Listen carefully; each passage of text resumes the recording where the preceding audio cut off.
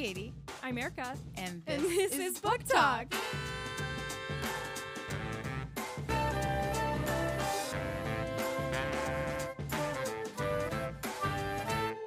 Hi, Katie. Hi, Erica. Happy Sunday. Yay. Welcome to Book Talk. Book Talk is your weekly podcast book club, and we are talking about the second section of Honor, which Katie is going to summarize for us. The The third section? Yeah. The third section. Look at us flying through this book. I know. We are flying through it. So in this section, we watch Mina and Abdul fall in love secretly and quickly, and her whole village then turns against her. She's has a blind I'm in love innocence to her that is quickly ruined when her family, her own blood, makes her walk over hot coals for being with a man who's outside of her caste and her religion.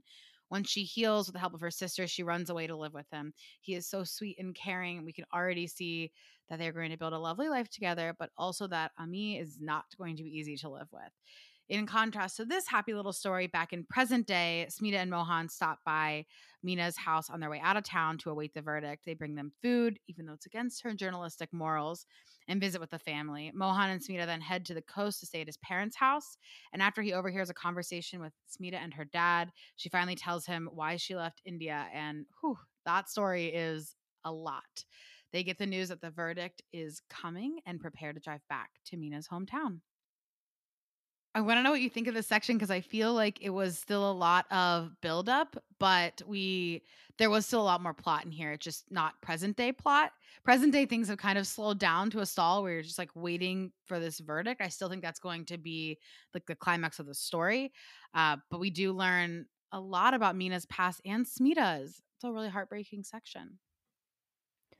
It was a heartbreaking section. As it started, I realized that I'm a lot like Smita. I also realized that clearly her independence and sort of standoffishness or defensiveness against India is clearly like a reaction to trauma that she's had. And I did not know the trauma that was coming. I was really moved by her section, obviously, and paired with the love story of Abdul, who just seems like such an amazing man and so sweet and so just like love will conquer everything. Oh, the innocence and the hopefulness that is inside Abdul is just beautiful. He's like, we can do it. It's okay. We'll be a new India. We will change the world. And he believes it. He believes whatever they have is enough. And it's so sad that it's not. It also establishes more of the pattern of how her family has treated her, how her brothers have treated Mina, and how it just was like a pattern of escalation.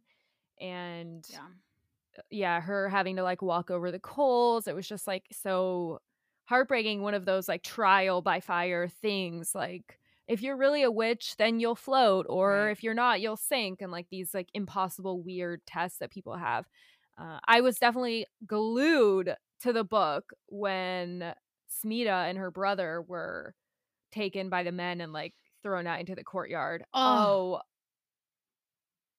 there was painful. really a lot in this section. So to break both those down, the Mina story first, the walking over the coals, it was awful to read, but her resolve in that moment, basically like, if my own blood can do this to me, if my own family can do this, then she just became very sure of her decision and of her love for Abdul and of her getting out of there. It made her more confident that this is not right. This is not honorable or loving or any of these things. And I feel like in that awful situation, she was very clear about what she believed. So being able to get that through that horrible story was impressive. And then Smita and her brother, my heart dropped when she called the neighbor kid, because you're just a kid. You're so innocent. You don't understand. People aren't telling you. And you could never comprehend that.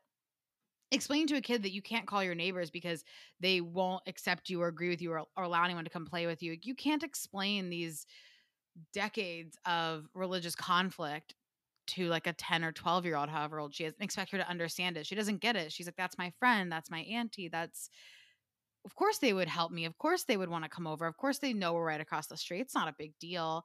And just you're reading that and you're like, she does not understand the gravity of the situation. and the fact that she kind of put them all at risk and is living with that guilt too. I am curious if we'll know more about her relationship with her brother now. Obviously, he has her nephew, right? Alex. I'm assuming that's her brother's kid. And so they clearly are still close, which is amazing because in this section it seems like I don't know how they're going to get through this. I forgot she had a brother. I kind of forgot she had a brother, but I remembered the nephew. Okay. So I'm assuming that's her brother's kid, but yeah. I definitely want to know more about her relationship with her brother. It's also so sad when she's talking to her dad and it's like, I know you miss mom and it's hard for you to go out, but I'm glad you did it. And he succeeded against some pretty insane odds of like getting them out of India, getting them settled in America, raising 2 kids who seem to be successful. Mm-hmm. It's going to be so hard to beat him though, because you're doing all of this. He's staying up day and night trying to get them out of this horrible situation that has come about because of his writing and his work and his education. And you get there and the kids are not, they're kids, right? So they don't understand the gravity of the situation. And now they're like mad at you because you have taken them out of all their friends and their life and their country and you settled them in rural Ohio. And they're not grateful in the beginning. They're like, this is the worst thing you could have done for us. And as a parent, how do you explain the horrors that you're leaving without trying to like re-traumatize your kids? Like there's no easy way to do what he did. He seems also like such a gem of a human who's just trying to, and that whole situation when they basically make him get down on his knees and he's begging and converting. I mean, it's all just so traumatic. And this man is obviously knows this is not, he knows these people they're acting barbarically, right, in this situation.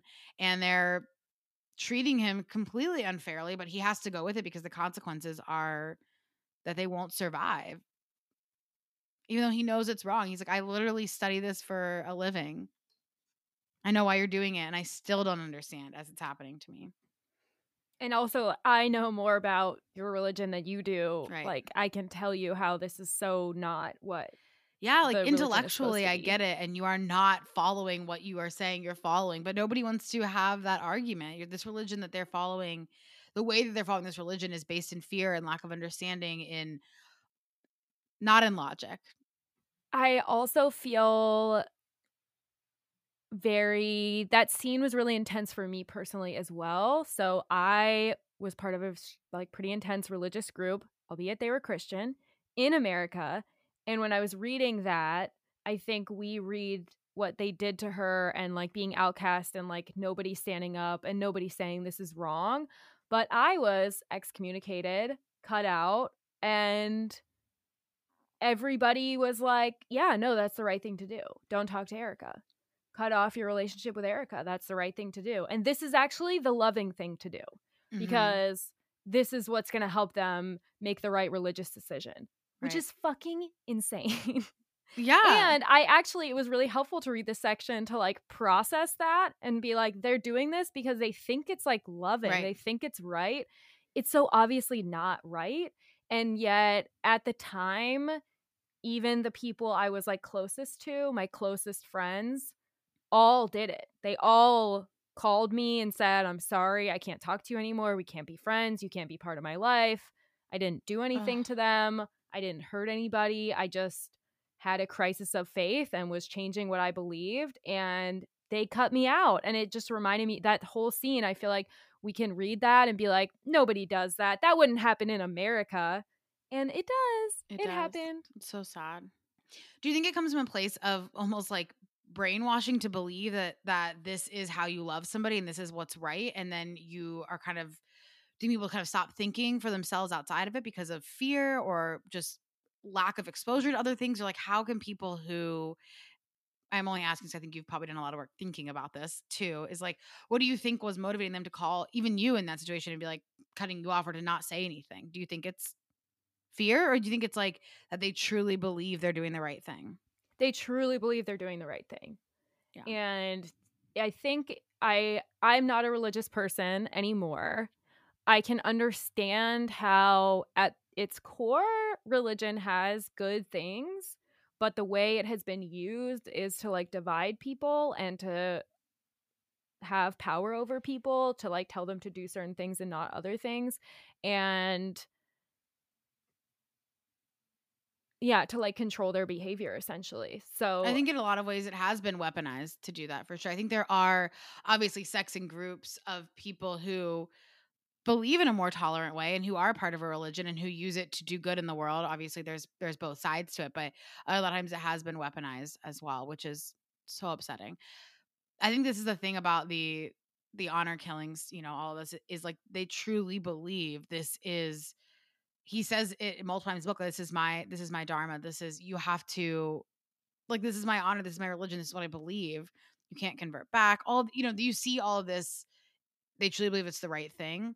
But I was reading a review or something about this book somebody had written. They said they're trying to uphold honor, but there's no honor in intolerance. There's no honor in hate. There's no honor in like killing another human being. But it's kind of the same thing. I mean, you can't see that when you're doing it, when you're that but brainwashed. I don't think that they think what they're doing, that's the upside down world. And I think they genuinely think this is the right thing to do for the truth, for God, for good reasons, for moral reasons. And that's why it's like, oh well, that it's like hate has no place here. And you're like, yeah, as long as you're doing it's a very weird like mind game essentially. Right. Yeah, hate has no place here, but we're not hating you. We're just following out what we're supposed to be doing. It's not that we want to do this, it's that we have to. Yeah, it's kind of crazy to think about. And you do usually have somebody in power who is directing it, and everybody is sort of following that person. And when everyone around you is saying the same thing, it seems impossible to ask, why wouldn't this be true? Right? We see this with Mina throughout this section when she's falling in love with Abdul. It's like, no, absolutely not. You're beneath me, essentially. And I can't talk to you. I can't touch you. I can't accept a gift from you. And she needs somebody outside of her bubble to say, like, why? What do you mean? That's like, no, of course not. Like, it's fine. I love you. I'm not coming from a bad place. I'm here to help you and to help you see the world differently. And she does. She like immediately her eyes are open and she sees what she's coming from, what she's lacking, the love that is lacking in her own family, who is supposed to be the ones loving her and who are supposedly protecting her and wanting what's best for her, but how it's actually not what's best for her. One other thing from this section I really like is that when you have a traumatic experience or you go through something like this, you can hold a lot of the beliefs and the weight of those, and like it can be unburdened by telling your story. Just by talking about it with Mohan. And he's like, how could you? Like, she's like, I'm so guilty. Like, I can't believe I did that. I put my family at risk. We could have died. And he's like, what do you mean? You're a kid. Like, she just needed someone else to hear the story. And by hearing it, she can reinterpret it and look at it differently and realize, hopefully, to some extent, it's not really her fault what happened. Totally. I do think even just bringing things into the open and talking about them does change them. It changes your perception of them. It changes how much weight they hold. I think essentially what you're saying too. So I totally agree. I think talking about it when you're in your own holding all that guilt or whatever it is inside you and you're not talking about it and you're not processing it with other people or thinking about it, you only have one perspective and it's usually the worst one because it's your hardest on yourself too and on what you could have done. And so I think her even just talking about that's going to help her heal so much. I love this like budding friendship or deeper relationship with her and Mohan. I'm sure you hate it. No, I like it. I I was like root for watching you do them. this face, and I was like, "Is she gonna say she hates it?" But I do. What do you think about it? I like Mohan a lot. He seems a very interesting, thoughtful, empathetic person who is helping her learn more about herself, and that's all you can ask for in a relationship. I think they're both helping each other to kind of open their eyes to the other perspectives. And I like too that she's not just doing it in the way that Smita's character is written too. She's not just making Mohan, she has a lot of mixed feelings about it, right? She wants him to see India how she saw India. She wants him to feel how she felt when she was here and how ostracized she felt when she left. But she also doesn't want him to lose the beauty that what he holds and how he sees India. she has a lot of different feelings that are happening. I feel like it's very realistic how she's kind of grappling with that. Also recognizing they both recognize this is an impossible relationship that Yeah. can't happen, won't happen, it's not going to work, which makes me think that they're going to make out anyway. I mean, might as well, right? There's Why nothing not? sexier than like, we can't, So we should. we must. I mean, honestly, I love it. Also seeing him with Mina's daughter, Abreu, is that her name? Yeah, Abreu. Oh, I know. He's just so I was sweet. turned on by that. Okay, right? He's so sweet with her and playful, and just he's able to connect with people so easily. Of all different, he figures out what people need. And I think that's such a cool talent in people to be like, here is Ami, and here's what she needs to open up and feel comfortable. Here's how I play with the kid. Here's how I can make Smita feel like. Here's how I can interact and connect with or find commonality with all these different people. I do feel like he is such a soft spot too, and I don't know if I could do what Smita does. And she's like, these are my journalistic morals. I can't bring the food to them. And Mohan's like, okay, then don't. But he's going to. But it would be so hard for me too not to want to give everything to Mina and Ami and Abreu. Like, I don't know how Smita doesn't do it. And I don't know how you balance wanting to like save everyone and fix everything and helping people with doing such a small thing that isn't going to last either.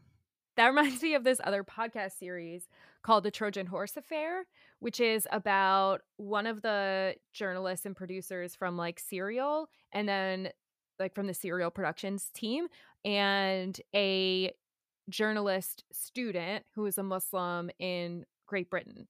And they are trying to get to the bottom of this complex letter that came out accusing people of indoctrinating Muslim teenagers and through extremism, etc. Anyways, it was like a neighborhood drama story, and it's all centers around this letter, and they're trying to figure out who wrote the letter because all this like legislation happened as a result of it. And the younger, newer journalist who is Muslim and British has a really hard time with the lines basically that you're supposed to have as a journalist. And that was my favorite part of this series, is seeing how he was grappling with not being able to express your opinion, being objective at all costs, not getting affected by this story, because he was affected by this story. And he was interviewing people who were telling him that they think Muslims are bad people and they don't trust them and they don't deserve to be in leadership positions. And how do you endure that? It's like and what do you lose to have that objectivity, to like shut off that part of yourself? What do you lose in that story, and what kind of discourse are you also missing out on by being completely objective in that? And who is able to kind of come in and be unaffected by these stories? Right. Highly recommend that podcast series if you're interested, if that's an interesting topic to you. I still want to talk about this helping people but not being able to do anything. I don't know. I guess all I want to say to wrap that section up is just it has to be so hard to see such hard stories of people who are dealing with so much more, day-to-day issues than Smita is, and not being able to just pick them up and save them, to give them all the food and help they could ever need for their whole life. It's got to be so hard to see these stories and just report on them and not be able to fix it. I feel like I don't think I could do that. I would want to fix everything. Well, yes, obviously. Let me argue the other side of the point that I just made about objectivity, but the having objectivity, telling someone's story in that way without blurring the lines where you guys are friends, you're bringing them money, they're giving you whatever, there's like no exchange, then it allows people supposedly to like trust that story and hear that person's story. And that can be more helpful than here's $5, here's like a meal. Like, hopefully when Smita writes this article, if she does, it's going to bring attention to this case, and that in the end will hopefully be more helpful than just like a small bribe, which could invalidate the whole story, or like a small token of affection or whatever. I'm just like, can't we do both? Can't we believe this one's story and get it out there and also give her enough food and water for a month? Why? I mean, they do this in consulting. Like, you are absolutely not allowed to accept a dinner, to accept a favor, to accept gifts from potential clients. Like, it's a slippery slope from there to being involved, for changing the outcome, for not appearing objective. I get it. This is why I can't. I mean, this is why I'm not a journalist. That's why you work in a nonprofit Yeah, instead this of is being why. a Okay. journalist, right? You want to help. Yeah, this checks as on brand for me then. I feel like this is exactly why I work in a situation. And we still struggle with this, obviously, being at a nonprofit, because even in a more extreme way, I was just talking about this week with my friend about how we have kind of a section of our company that feels a little bit more grassroots-y than the rest of us, which is becoming a little bit more corporate as we're growing. And there's this struggle between when you're a grassroots organization with no kind of regulations or anything around you, you can do whatever you want to do to help people. That is what you're doing. You're not receiving funding, so you don't have to follow any rules. But when you're part of an organization that does receive funding, there are rules and regulations, and most of them are in place to keep people safe. But it's hard because you're limited then on what you can do. And there's this pull between like how much good can we possibly do and having boundaries on it. And I think in any kind of nonprofit world, or in any kind when you're helping people and you want to do it on kind of a large scale, there is that pull of like, I want to do more, but there has to be boundaries. I think it's hard. Obviously, this is something I struggle with in this book and in real life. From the technical side of this book, I'm surprised and struggling a little bit with the fact that it's really hard to picture what everybody looks like, because 3D doesn't really describe what people look like at all. And I actually have a hard time with that. I think I appreciate it on the one hand, but I want to know what Smita looks like. I want to know what Abdul looks like. I need more to sort of like have a good mental picture of each of the main characters. That is fascinating. I didn't really think about that until now, but now I'm thinking I don't actually have a picture of anything inside my head except for Mohan. And in my brain, he's constantly wearing like a very well fitted suit. It's navy. And So some wondering. loafers or something. And some loafers. Yeah. It's a navy suit and he's got some light brown loafers, but I don't know what anyone else looks like. But I do have a picture of Mohan. He's the only one we get a description of in the very beginning because he was picking her up from the airport. But that's it. And Shannon, because Shannon has red hair. Right. In my head, though, she's still blonde. So I do feel like we're not getting a lot of descriptors about the people, but a lot of descriptors about the city. The last thing I want to ask you about is this balance. And I think we talk about this with this story, and we've talked about other stories too, and Bad Muslim Discount being one of them. But I want to know what you think about how we find the balance between opening people's eyes to what are true stories and what is happening in India and in these small towns in America all over, but this story specifically in India, especially if people don't read a lot about that culture and this is kind of their first introduction or one of their first introductions. How do we balance opening people's eyes to what's happening around the world with the way their eyes are being opened through just these horrifying stories, and there isn't a lot of like fiction showing the other side of it that is accessible to people?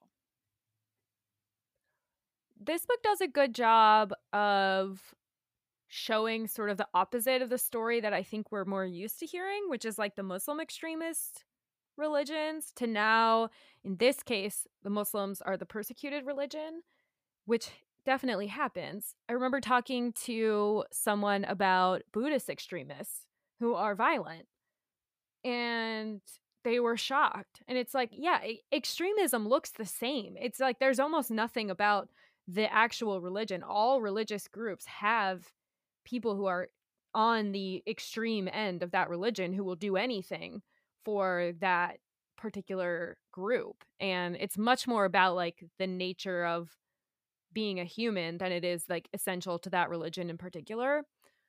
There's lots of violence, religious violence in the Christian Bible. So it's so I do like that we're seeing the other side of the way Muslims are usually portrayed in the media. And I think we have a good balance of characters throughout this book who are Hindu, who are Muslim, who are sympathetic, who are not sympathetic, who are good actors, who are bad actors, that we're sort of seeing in a really nice small world, that there's good people and bad people on all of the sides of these lines. Agreed. I do think she does an excellent job casting these characters from all different perspectives and making you empathetic to kind of all of the big sides of the story. And it's more balanced now that we've gotten to this third section. Why Smita is the way that she is, why Meena is the way that she is. The only person whose story I feel that we don't really know is Mohan, but I am assuming we might not even get there. There's not much book left. And we still have questions about Shannon and Nandini. I want to know more about Mohan. I want to know more about Smita's brother. I want to know more about her dad. So many stories I want to learn more about in this section. I'm probably going to finish reading this book today or tomorrow. I cannot wait to know. I have absolutely no guess about how the trial is going to go. I'm feeling weird vibes from Anjali. I'm feeling weird vibes from Meena with her sister. I'm like, what is happening? Yeah, I have no idea what's going to happen. I feel like there are so many unanswered questions, and I do feel like I have like chills of this tension that's built up, and I'm nervous for how this is going to end. I'm also probably going to go read it today. I have to know what happens. I was curious as I was reading this section. I felt like the stories were much more balanced, and I was wondering if we didn't know more about Smita and the trauma that kind of led her to be how she is, if you would feel the same way you felt in some other books where the stories weren't necessarily balanced in the level of kind of depth in them. But I think we got that depth to make them more balanced in this section from Smita. So I was thinking about you while I was reading it. Aww. All right. There's a lot to talk about with this book. I know. Next week, we are finishing the book, and we will be joined by a special guest to talk more about the themes of the book. Also, as always, on our third episode of our book club book, we announce our next book club book, so you have plenty of time to get your copy of the book. And I'm so excited about this one. Talk about a change in tone. Yes, we are going to read Writers and Lovers by Lily King next. This is a portrait of a young woman who is blindsided by her mother's death and wrecked by a recent love affair, so rough time in her life. She's arrived in Massachusetts in 1997 with no plan. She's waiting tables at a small restaurant. She's working on her novel, and she's trying to figure out kind of what to do next. She's falling for two very different men at the same time and trying to figure out how she's going to be fulfilled in her life as she does it. So we're following Casey in this story, and we cannot wait to get started. We love a listless yet talented 30-something trying to figure out what she's doing with her life. That's a mood. We love it. We're here with it. All right, I can't wait. I'm excited to be in the 90s. I feel like a 1997 book. Feels great.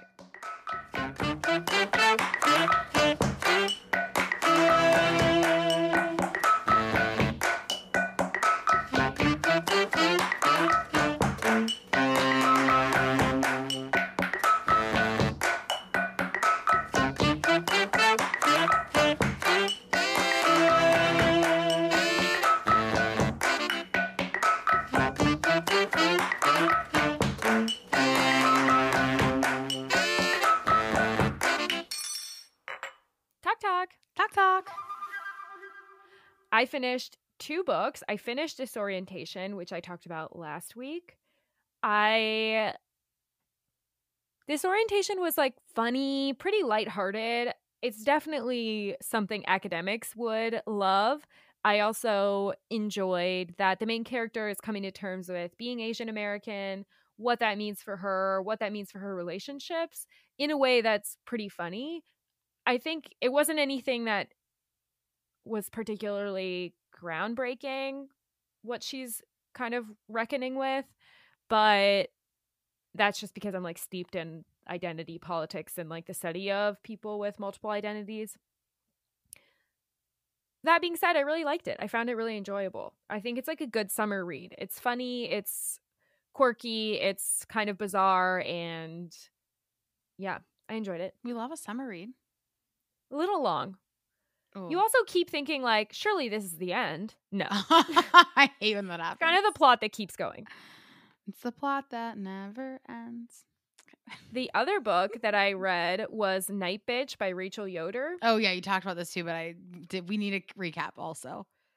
Holy shit.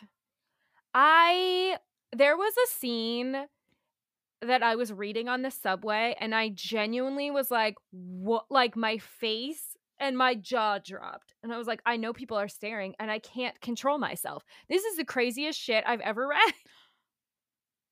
You can't give us any hint what it was about? No, I mean, you can kind of guess. So this story is about a mom who thinks she's turning into a dog. Right. Okay. Yeah. So just, think about what dogs do. Okay. Wild dogs. Okay. It's I'll so let my mind go. it's like pretty gruesome, which is funny because I listened to immediately, of course, listened to a podcast of an interview with Rachel, and she's just like the nicest suburban white woman living in Iowa who just wrote this crazy book about motherhood. It reckons with what it means to be a woman and femininity, and also how we treat mothers, which is like people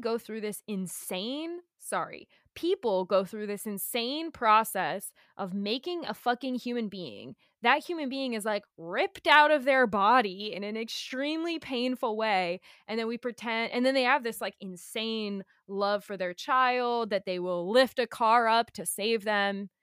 And yet we sort of infantilize moms, and we treat them like their interests are not serious, their concerns are not serious, they can't really do anything, they're not very competent.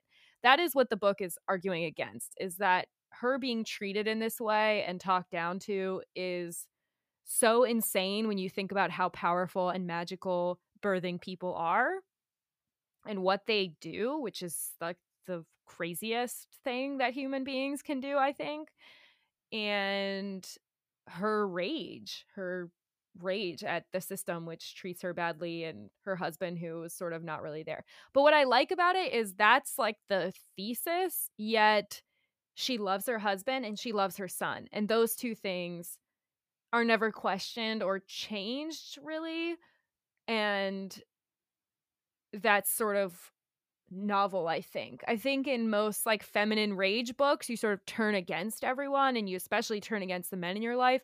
And she doesn't. She's mad at the system. She's not mad at her child, who she loves very, very much, and who is like awakened to this other side of her.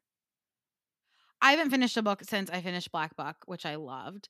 But I am reading 4 books right now, hoping to finish 2 of them before the end of April. Honor is one of them I'm definitely going to finish today. Obviously, I'm reading for this, so I will at least meet my April goal here. I am reading 10 pages a day of On Earth We Were Briefly Gorgeous. I'm just doing it on my lunch break, which is nice because it's like a little actual breather from work. But it's not a book I can get into and I care about the plot, but I do think that it's beautiful and I'm enjoying the poetic style of writing, but it's very different. It's like reading poetry. I think it awakens something in you every couple of paragraphs that is beautiful, but it's not the story. It's not like reading a regular fiction book. That makes sense. I'm also reading Under the Whispering Door, the TJ Klune book still, but I'm getting a little further into it. I think I'm like a third of the way done. I kind of like it. The books are about grown-ups. TJ Klune's books are about grown-ups, about adults, but I feel like they're also written in a very like magical kind of YA way, but they're also always grappling with much bigger issues. So I'm also reading Probably Ruby. It is about an indigenous woman who's adopted by white parents, and it's really about her search of who she is throughout this whole novel. We get flashbacks to her childhood, her life in her 30s, where she's currently at, and it is out of control. There's a little bit of kind of group moment. She's trying to sleep with her therapist. She just is trying to figure out who she is, and it's a full identity story character study. There are some parts that are really sad, some parts that are hilarious, some parts remind me of crazy chaotic stories about women that I've read before that I think are kind of funny. So far it's good. I feel like every time I read, I'm like, Erica's gonna love this book. So I'll give it to you. It's written about wow. It's written about an indigenous woman by an indigenous woman. Great. Great. I like it already. I know. I do think you're gonna love it. I don't know if I'm gonna love it yet, but so far it's keeping my attention, and I love this story of her trying to find out who she is. Great. Well, Okay. happy reading. I can't wait to hear what happens. I mean, I can't wait to know what happens. I'm literally like, Anjali's going to call me any moment and tell me that I need to run down to the courthouse. And she's going to be mediocrely nice about it when she does it. Like, sorry, I'm busy. I have like way I more mean, I'm things doing going on. paperwork. Can I answer your question tomorrow? How annoying.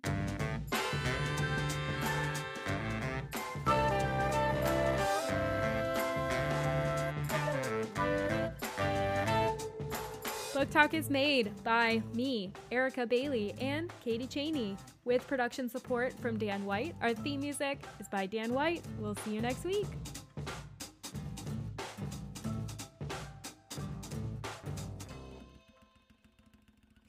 Okay, anyways. What did I read?